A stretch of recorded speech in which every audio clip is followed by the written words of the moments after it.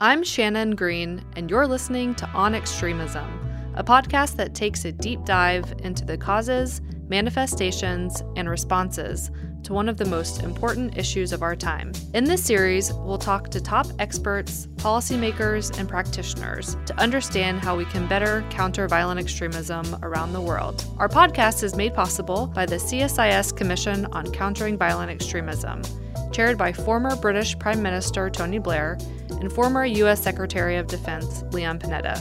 For more information on the Commission, please visit www.csis.org.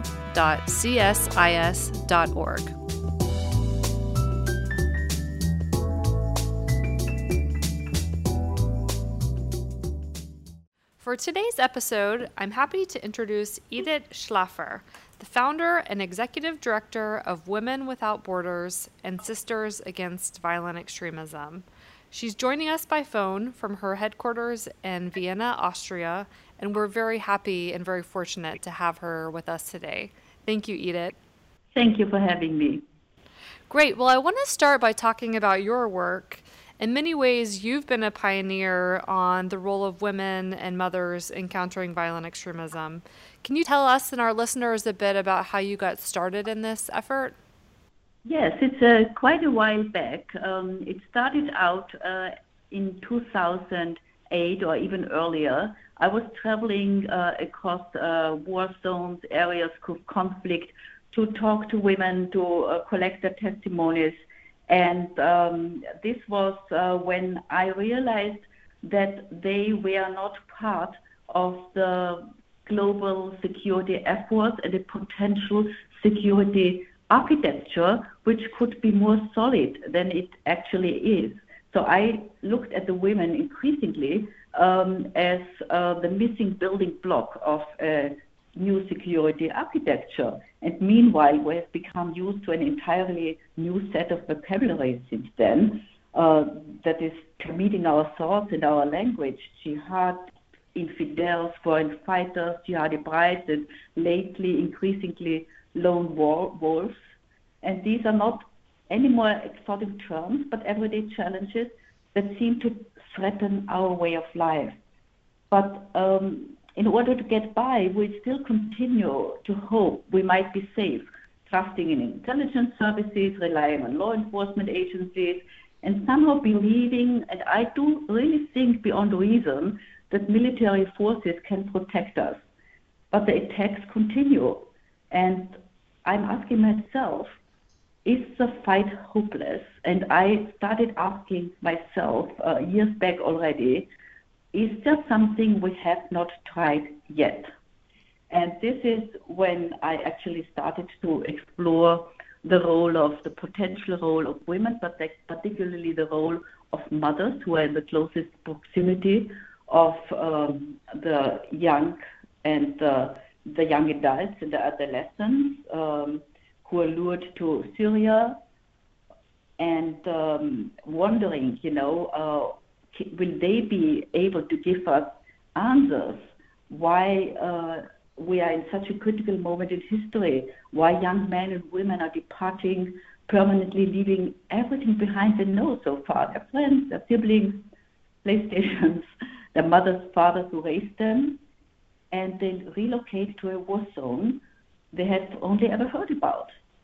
This process of getting lost, maybe to kind of phrase it as the process of radicalization, those who have witnessed this and maybe haven't had the means to intervene or react properly, those are the family members and those are the mothers.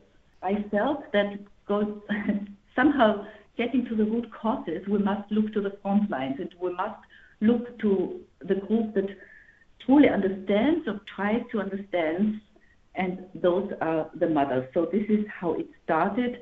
It's based on collecting evidence as far as we get the means, and when we want to implement proper models and projects. So we safeguarded a grant to explore the question whether mothers actually can challenge extremism. This was the first ever study to explore the potential of mothers to protect the children from the lure of radicalization and to prevent them to be lured into these territories of ISIS and other organizations. And we did a big survey in countries which have been targets of violent extremist activities over a long time. And the sample size was quite robust. We surveyed over 1,000 mothers, and that was in Pakistan, in Nigeria, in Palestine, Israel, and in Northern Ireland, which is important because we can learn a lot from our own history in the heart of Europe, from Northern Ireland, for better understanding. Yeah, I think that'd be terrific. I mean, it sounds like what you're saying is that you identified a real gap in the fact that mothers and women weren't involved in peace-building efforts, and also saw that they were an untapped resource. So tell us a little bit about how you applied that knowledge and that understanding to the model that you developed. Yes. Actually, I saw this gap, and particularly talking to mothers in Palestine, mothers of suicide bombers, mothers of so-called jihadis or extremists and terrorists who felt that they had overlooked something, but they wanted to put it right. Even it seemed to be too late for their own sons, but they wanted to contribute to peace building, helping other women to better understand the nuances or the mechanisms of radicalization, such as the mother of Zakaria Mousavi, Aisha Al-Wafi, whose son is the so-called 20th hijacker and was trained in one of the pilot schools, and he wanted to fly into the towers, but he was pulled out. And Aisha stood up and said that she was very sorry what her son was about to do when he was already in a high detention center. And meeting Aisha, talking to her, talking to a mother who responded to her, who had lost her son in the towers, I thought these women have something so interesting, so important to offer. This is a new dialogue, a dialogue in which I think we can learn more about bottom-up security strategies. It's not only a top-down dialogue where people feel very often so far disconnected. This is a dialogue coming from the heart of the families and communities, a very unlikely approach. So I also talked to mothers of suicide bombers in Palestine, and contrary to the myth of the jubilant mother of a shaheed, many of the mothers were devastated. In private, they confessed that the moment when the body was brought to the house, they broke down. They fell to the ground, but not to praise Allah. They fell to the ground because we are totally at loss. And they said, I lost everything, and it was not helping. It will not be helping Palestine. And I felt after these conversations that these voices, which are rarely heard in public, need a space, to come together, to give testimony, to encourage others, to challenge the situation on the ground, and kind of drive the change from within their societies. And having said that, we decided to embark on this study, and there were three key questions I was interested in because I was thinking, when we build up a model, when we build up something that could lead to change on the ground, we need to know, what do the mothers fear, whom do they trust, and what do they need? As I mentioned, it was the first ever global study in which mothers had been asked about their experiences and attitudes. We asked concerned mothers and affected mothers, mothers of, at that time, just boys, because in most of these countries, mainly boys were targeted, boys between 15 and 25. And it was very interesting. What they feared was, of course, the usual thing, the internet, the radical leaders, television, political organizations, religious organizations. So there was not much surprise. But interesting enough, when we asked them about the trust factor, we saw that they trusted each other, that they wanted to break through the silence within their own group, start talking about the challenges. They trusted the family members, and outside of the family group, the larger family group, they trusted the teachers. So I saw immediately a bridge between teachers and parents, which needed to be bridged. And interestingly enough, the trust gap was starting with religious organizations or religious leaders, which is surprising since the majority of the sample were absolutely pious women. But they saw that the lure, that the threat came from around the mosques, from religious advisors or teachers, so they were very wary. And it's interesting because we always, particularly here in the West, we always push them for advice to go to the mosque, but very often they don't get the proper advice, or women are not even heard there in these spaces. The least trust they shared with police, which is also, I think this has to be kind of challenged. Law enforcement is important. The bridge between families, law enforcement, families can't solve everything on their own is absolutely important. A total trust fallout with army and local and international government, and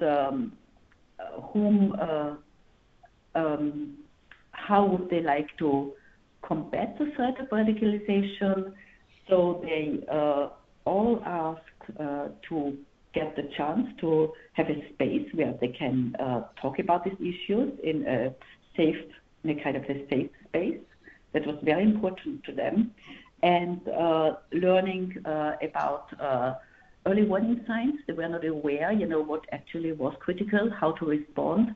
And they all requested educational tools, how to talk to their children, how to relate to their children. And knowledge of religion was also mentioned. So given the fact that you have been working in this space for a while in a variety of environments, I was hoping you could tell us a little bit about what you found in terms of the impact that the work has had on communities, on families, and in particular on mothers' ability to communicate better with their children and to intercede if they do recognize these signs of radicalization. So from the findings of the study, we developed this educational tool of the mother schools, bringing together mothers who are concerned and affected, and providing them with knowledge, providing them with the access to enable them to become better equipped to have conversations in the families with the young in the families. So we saw that they would be very well placed to introduce alternative narratives in the critical early moments, that the window to intervene in the process of radicalization usually is short, and those who are closest to the kids need to know about their preventive potential through their involvement. But what would it look like, the involvement? So we created the model, we created the tools, the handbook, how to empower the women to build this community-based security strategy to prevent their children and potentially create, create stop factors to stand up to the radical ideologies.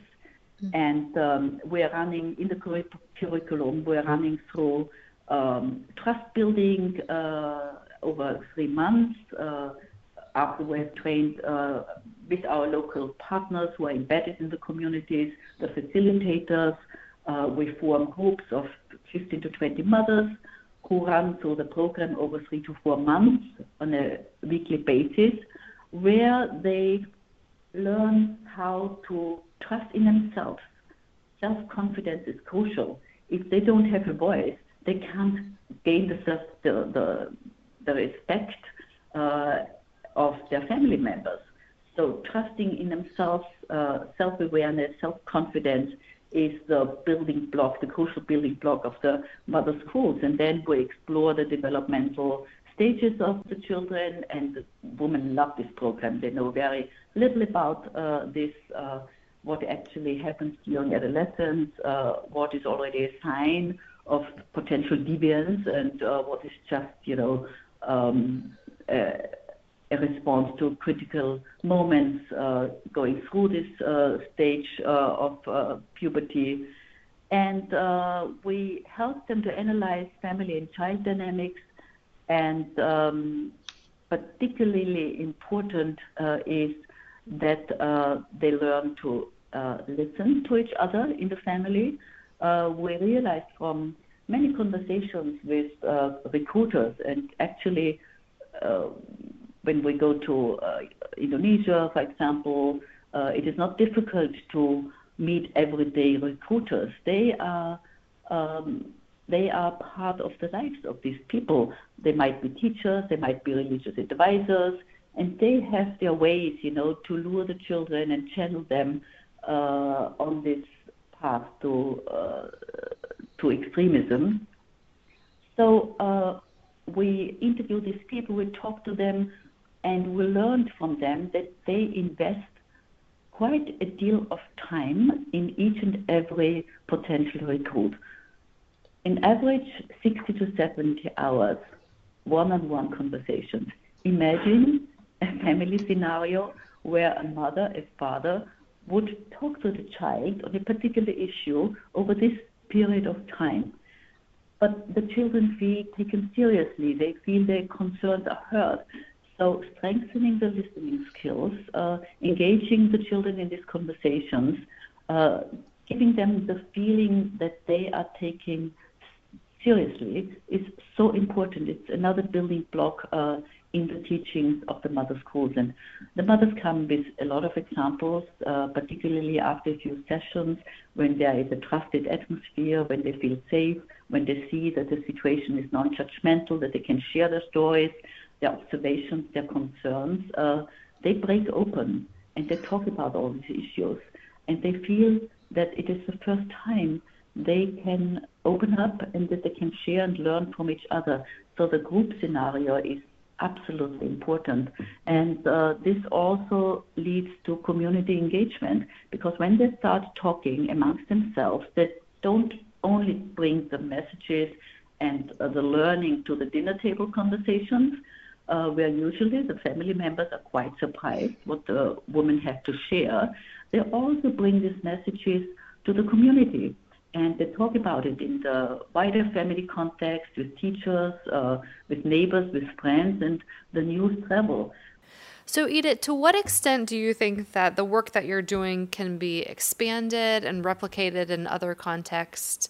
And maybe you can tell us a little bit about where you're already actively engaged. We have so far engaged with around 1,500 women who have been running through our mother schools in Pakistan, India, Kashmir, Nigeria, Indonesia, Zanzibar, and now we have brought the model to Europe, to Austria, Belgium, England, and soon Macedonia and France. And what we saw, what was in terms of the change, what was quite striking, the change in the family dynamics, that people start talking about this vital, critical, taboo issue of extremism, violence, and terrorism. This is quite a breakthrough moment. When they can address the issue, it is already a huge step forward, because usually it's neglected, it's hidden, it's something that's not being touched. Very often family members, even if they realize something, they don't want to know. They think it will go away. It's just a phase. But if there's an open, transparent conversation, and if children don't feel scolded or pushed away or punished, there is a chance that a conversation is starting. I can imagine that the work that you're doing might be threatening to men, to see women having the self-confidence and feeling more empowered and really thinking that they have not only the ability but also the right to engage with their children in order to protect them. Maybe you can speak a little bit about the role of men and what role they need to play in countering violent extremism. On Java, it was the first time in Indonesia that we got a request to start with men's groups, to start so-called father schools, because they felt that they also want to be part of it. They very often, when the children were kind of attacked, recruited, or where they felt they were volatile, the fathers thought they had this sense of being stranded. They also want to have a place where they can share, where they can talk, which is quite amazing, taking the notion of masculinity and the notion that men, when they can't protect their family, that they feel shame and they don't go public with it. They want to handle it in private and push it away. So I think this is a real breakthrough moment. We already had workshops with male family members, with boys, young adults and adolescent boys in Kashmir, which was really interesting. They also came to one of the last sessions of the mother school meeting, and they came to ask whether their mothers, their sisters, their sister-in-laws would be included in the next round of mother schools, because they read the material, and one of the boys said, I realized how much nicer my mother became. She's actually listening. We can share so much. And she even came to a demonstration, and we made sure it was a peaceful demonstration with us to better understand what was going on there. So I do think we have found a way of family and community engagement that is very trust-building, that is leading the way, opening up the minds, addressing the issue, and creating networks of support, supporting each other. This is something the communities absolutely need to overcome this disconnect with each other, and also the disconnect with policy strategies. Yeah, so I think that's a good place to pause for a second. So you've talked a lot about the transformation that's happened within families and within communities and people's minds opening up, but also, skills developing in terms of being able to really listen and understand what's going on. I was hoping that maybe you could give us some concrete examples of where mothers, because of this training and their involvement in these efforts, have actually been able to detect and prevent their children from becoming radicalized. Do you have any examples like that where you can really demonstrate that the model is working? Yeah, absolutely. Before that, I would like to see, I would like to say something what we recognize in all these family meetings and in the mother school meetings. The first is through the eyes of the mother, because we learn a lot about what drives these children. We try to come closer to the understanding the individual pieces that make them so vengeful and hate-driven, and why the narratives that pull them are working. And I've noticed two things, I think, which I would really like to share, that weave these young people together. The first is this underlying feeling of inferiority.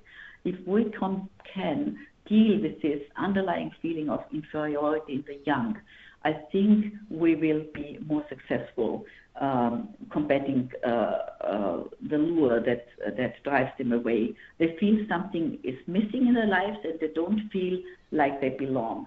They have to prove themselves.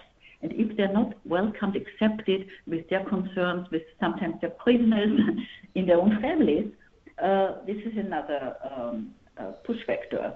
Did you say they're prisoners in their own families? No, if they're not accepted in their own family. Oh, okay. And the second element, I think I could extract this, that they personalize the political.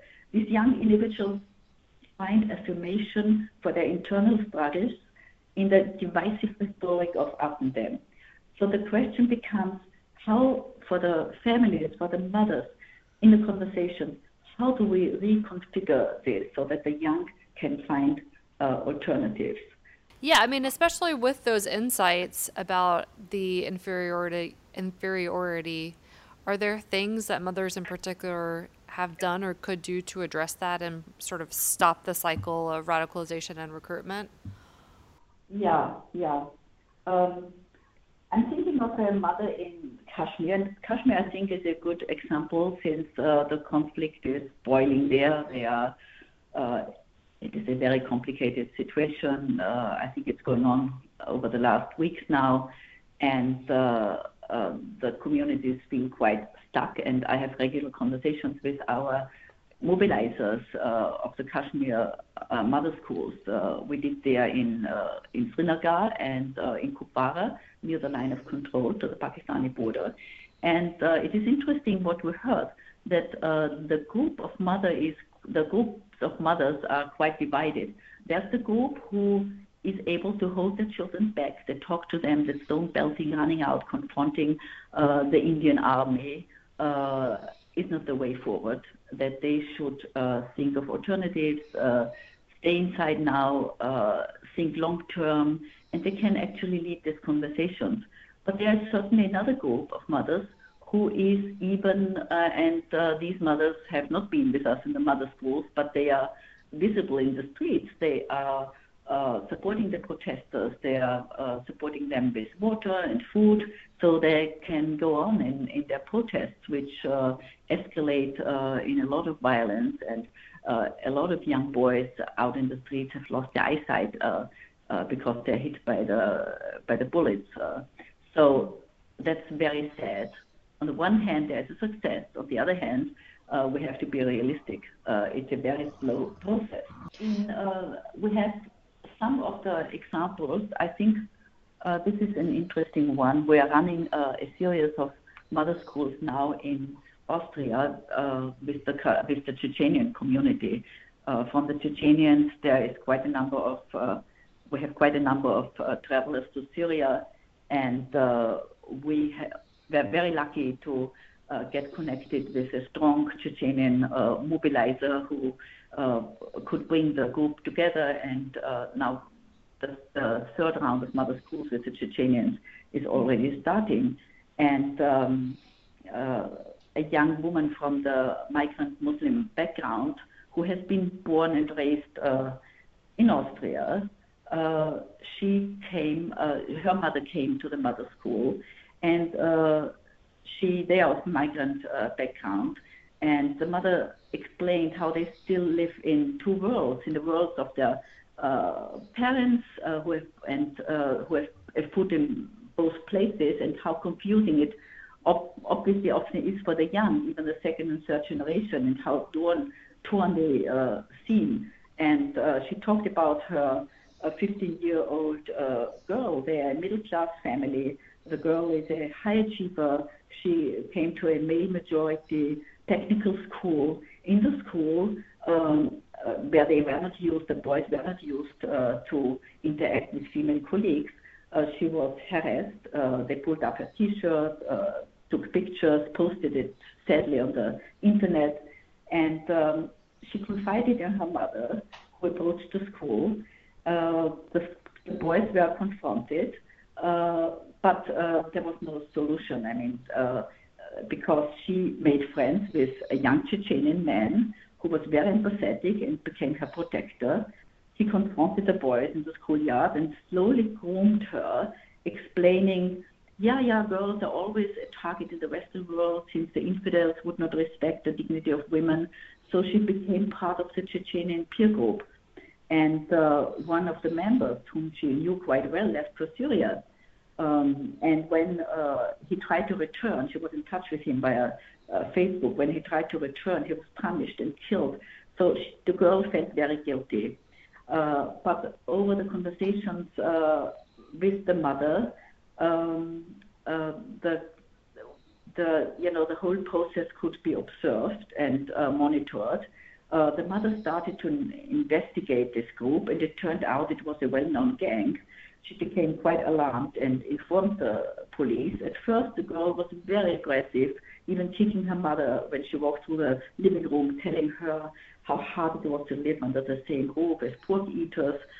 But when the mother stopped shouting back after many, many conversations around the mother school meetings, and she tried to understand, express sympathy, exploring what so deeply upset her daughter, there was a certain turn in her. And the mother still thinks that the situation is overwhelming, but she feels that she has a support system now. And this is, I think, so important, to kind of open this conversation, to talk continuously about it, to get the input from other mothers. And the other mothers learn from this process, and this is very often an opening moment. They see, oh my God, I don't have to defend my child who behaves so inappropriately because this mother shares this in the group. So I can also share, and this is the first entry point to navigate, to kind of support the mothers to navigate this difficult situation. So they get the confidence and the skills to redirect and re-anchor their children. I think this is the most important work. Another example, maybe from Nigeria, where we had... Maybe you can stop right there for just a second, because one of the things I think we're facing in the United States is, even if mothers or other family members or peers recognized the signs that somebody that they love is being radicalized, there aren't any community resources to turn to. So in the examples that you're talking about, when the mothers did recognize that there was a problem, in addition to going to each other and having this network of other mothers to help work through what they were experiencing, were there other community resources available to them, like counselors or, public health officials or other people that could help address some of the grievances that were driving, their son or daughter to be interested in extremist ideology? There are a number of resources already available, but not to an extent we would need them. There are hotlines so that concerned and affected family members can call and get counseling. I think there is not enough specific counseling in this issue, but I do think this is, I think, a problem where kids are on the tipping point for a very small group. I think what is needed is this consensus that we have to update parenting skills. And the issues like reading early warning signs relate to the children, lead to difficult nuanced discussions. They are not circling only around extremism, violent extremism. You need this competency also when your children are involved in gangs, in drugs, in all kind of misuse and abuse and abusive behavior. So I think we have to consider how we can update parenting in these difficult times and look at ways, that we don't find in any classical parenting books. And feel that in the mother schools now we found a way to go beyond the mother's reach, because, as you say, realistically they can't do it all. We train nurses, we train, those who have access to a broader group of people. We train teachers, we liaise with teacher associations, and I'm very interested also to include female police officers. We made a pilot project in Indonesia again, where we included in the training sessions in the 3-day training camp where we prepare the facilitators to run the mother school courses. We included 2 female police officers, and that was really interesting because the mothers felt some kind of relief that they got to know these people personally, and that they presented a very different picture from the mainstream law enforcement person they usually had. And very often the family members don't have the best interaction experiences with police interaction, because they interact with them when the fire is already in the roof. but to get the opportunity to liaise with them and to ask questions before the house is burning, that's very important. Which we established in 9 regions, and we're expanding now. We're starting in Nigeria, for example, in the fall. We are thinking of a global movement of mother schools to bring together not only mothers, but also key security stakeholders to strategize for prevention of radicalization, to start the discussion in the communities. I think this is absolutely important. And we have to bring together transnational initiatives which are operating independently to combine best practices, collaborate, scale up the approaches, and to see also what would the role of women be to contribute to informed policies and implement these policies also on higher levels. I think this is a top-down and bottom-up approach, and I'm quite sure that sustainable security strategies are based on bottom-up approaches, and civil society must be included, but the connection with the official space of policy shapers is, of course, instrumental. So it's a two-way process. You really anticipated my next question, which is, what more can the United States government or the international community or people who are concerned about the rise in radicalization and recruitment do to harness the power of women and mothers in preventing violent extremism? Are there tools in the toolkit that we're not sufficiently utilizing? Yeah, I think a lot can be done. The most important thing is to help to de-emotionalize the whole terrain of violent extremism. The whole discussion around extremism is so loaded. I think we need to be clear-headed, and we also have to work on the media. The media is sensationalizing the issues, and if we allow that we are drawn into these narratives of scandalization, we are lost. I mean, violence is not a new phenomenon. It's worrisome what is happening today. We need to protect the young. We need to protect our societies.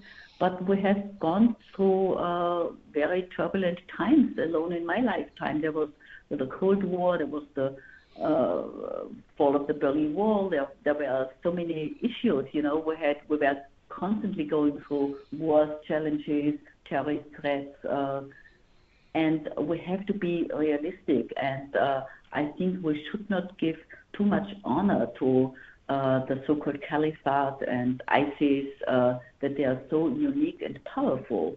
I think we have to deal more with the internal issues in our societies, that the youth get the chances they deserve, that inequalities, racism, all kind of toxic everyday challenges are taken care of. I think this is our call. This is our battlefield where we have to work consistently, and we have to connect with the young, and we have to provide spaces for them where they come together.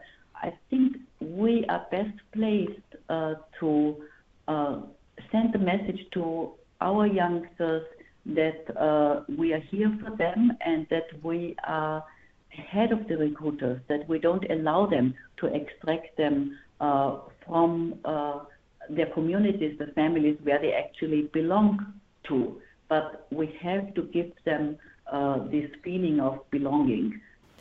I think that's a very positive and optimistic note to end on, which unfortunately is not the way that many of these podcasts come to an end. So Edith, I want to thank you so much for joining us on the podcast and really for sharing your insights and your expertise from the front lines of countering violent extremism. Thank you so much. Thank you. Thank you.